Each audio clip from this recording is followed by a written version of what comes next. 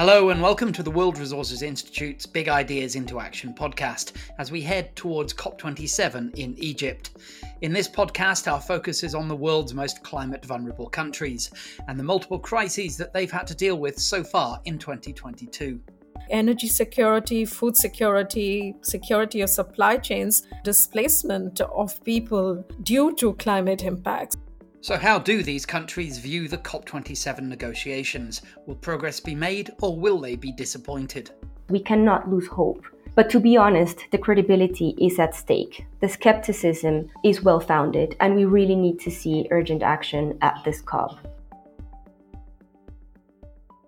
Hello, I'm Nicholas Walton of the World Resources Institute. The evidence continues to mount that the climate change crisis is urgent, and action needs to be taken now to avert it and to minimise its impact. Nowhere is this more true than for those vulnerable countries who are most at risk from these impacts. Many of these countries are part of a grouping called ACT 2025, which tries to ensure that their voices are heard. So what exactly do they want? Preeti Bhandari is the Senior Advisor to WRI's Global Climate Programme and the Finance Centre.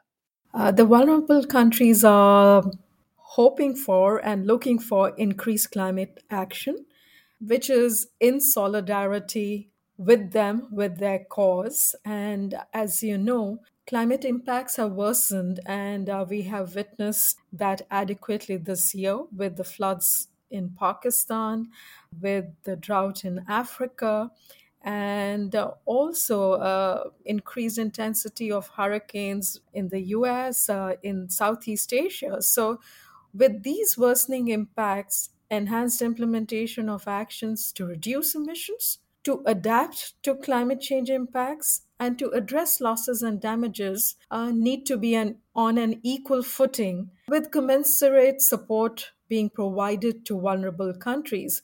So the asks of vulnerable countries are based on principles of equity and climate justice, and as much as in solidarity to help them cope with a world which is beset by many crises at this point in time. I was going to ask you about the crises, Preeti, because obviously this time last year, as we were approaching the COP in Glasgow, we were certainly still in the COVID crisis, and we certainly still are in that now, although it's lessened a bit. But since the Russian invasion of Ukraine earlier this year, the world has been beset by all sorts of things that were completely unforeseen. Spikes in energy prices, food prices, lots of problems with energy security. You've got inflation. You've also had a lot of budgets in countries in the West falling dramatically. And this is on top of what the world had already experienced with COVID. So how does that all feed in with what you're expecting and what you fear is going to happen? You're absolutely right, Nicholas. We are emerging from the pandemic, but with the crisis in Ukraine, which is having, multiple fallouts, including increased cost of living, and with changing, geoeconomics and politics, in a fossil fuel dependent world, there are multiple security risks.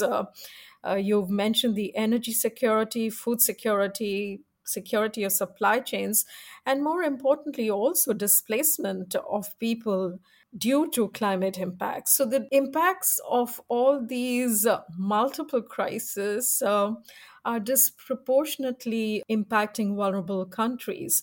And while there is a recognition that more needs to be done to support them, at this particular COP, there will be various dimensions of this that will be unfolding, be it related to financing, adaptation, finance for loss and damage, but also the broader contours of financing in a world where the commitment of providing $100 billion in climate financing has yet been made good.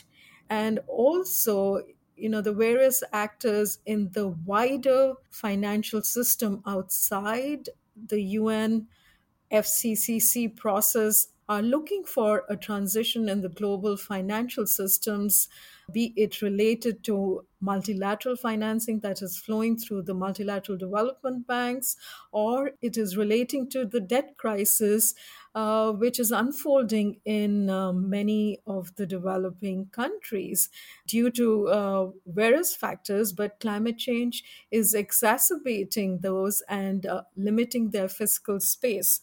As Preeti says, finance is at the heart of what climate vulnerable countries, many of which are relatively poor, need from COP27. Here's Maria Laura Rojas of Transforma in Colombia, one of the Act 2025 partners. Financial obligations and commitments of developed countries under the Climate Convention are the anchors of the international public climate finance and a critical symbol of trust, international cooperation, climate justice, and solidarity. And it is really critical for vulnerable and developing countries because they are facing multiple crises. It's not just climate change, which is of course very relevant, but it's at the same time a public health crisis in relation to the ongoing pandemic, the economic contraction that these countries have seen, and of course, increased levels of inequality that also impact how these countries prioritize and how they can address their development needs. So, despite there being commitments in the context of the Climate Convention, they have not been fulfilled as promised. And this hinders the trust and the credibility of the process and developing countries' ability to deliver and to address climate change. In this particular COP, climate finance will have, as always, several items on the agenda, but the discussions that we anticipate will be most active and relevant for developing and vulnerable countries are discussions around the new collective quantified goal on climate finance and the funding for loss and damage, together, of course, with the delivery that we are expecting to see in terms of the actual commitment of mobilization of the 100 billion per year to 2025. You mentioned trust and the feeling among vulnerable countries that this money that's been promised will actually turn up, and also that it'll be not just in the form of loans, because especially following COVID, debt is really, really, really piling up for many countries. That is indeed the case, and it is very worrisome. We actually have a term for it, which is climate-induced debt. Around 26% of public finance reported took the form of grants, while 71% was loans, either concessional and non-concessional. And this is too high a percentage of climate change finance that is inducing debt in countries that have already a constrained fiscal space for addressing all of the priorities that I was mentioning before, and that don't need greater constrictions, but actually freeing the fiscal space so that these development challenges can be addressed. And the fact that this is not being properly incorporated in the negotiations does undermine the trust in the process and the trust that developing countries can have towards the delivery of the commitments. Maria Laura Rojas of Transforma. You're listening to WRI's Big Ideas into Action podcast, in this episode looking at what the world's most climate vulnerable countries want from COP27. Back now to Preeti Bhandari of WRI and the key issue of loss and damage. Why is it so important? It is an important issue because of how climate impact events are unfolding in front of us. As I mentioned earlier, if one just takes the example of Pakistan, with 1/3 of the country impacted by the floods earlier this summer, and with the cost of response and reconstruction billed at $40 billion, 40 billion too many for a vulnerable country like Pakistan. The evidence is there. I mean, I'm just talking about Pakistan over here, but even the scientific community has really raised the alarm bell with the recent sixth assessment report of the Intergovernmental Panel on Climate Change, that no matter how much we adapt to climate impacts, we are already in a 1.2 degree temperature increase world. And the intensity and severity of climate impacts is growing. And there are limits to adaptation. So we are in a world where we are already witnessing losses and damages. And with increasing temperature, these are just going to increase manifold. the brunt of it is being borne by vulnerable developing countries who do not have the wherewithal to deal with these impacts, not the least because there are so many other development priorities that they have to take care of. Climate change is an added stressor to their development agenda.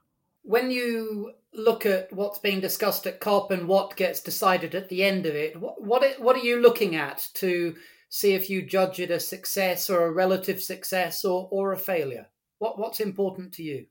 On the loss and damage agenda, I think there are three important elements going into this COP, and frankly, the success of COP27 will be measured against how the loss and damage issue and the financing issue is addressed.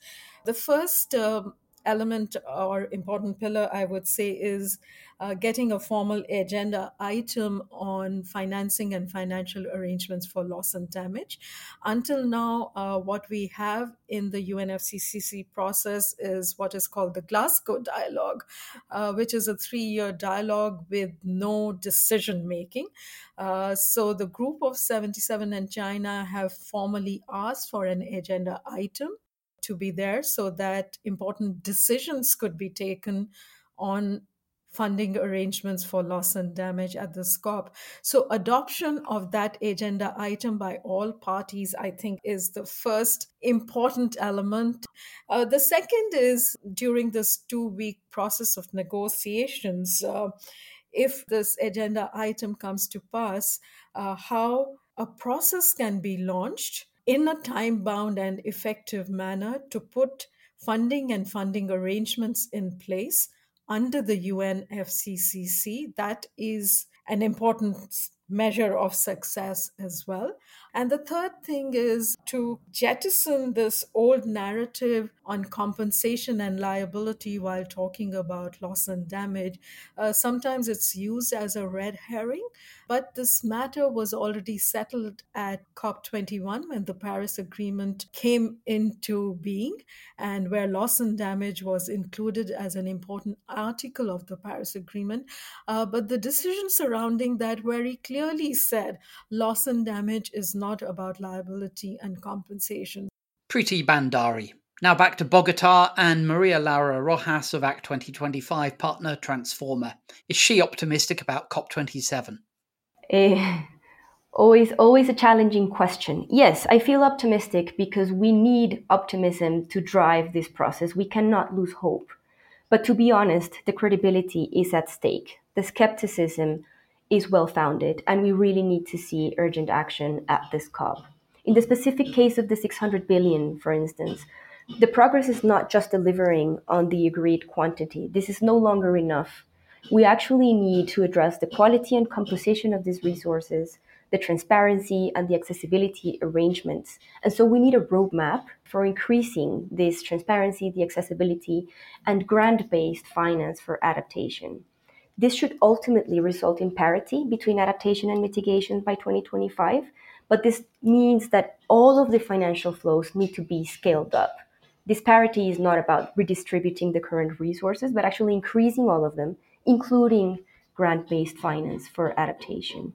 Finally, Maria Laura, what's at stake for a country such as Colombia, where you are at this minute, if things go right or if they go wrong?